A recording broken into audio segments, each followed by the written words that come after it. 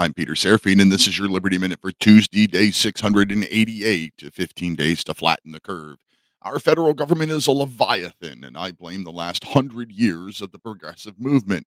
In 1913, when Woodrow Wilson took office, the federal government had about 400 civilian employees for a population of 97 million.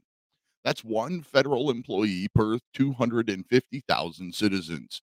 Today, we have a population of 330 million and 2.1 million civilian federal employees. That's one federal employee per 157 citizens. In that time period, our population grew by 340%, but our government grew by 5,250%.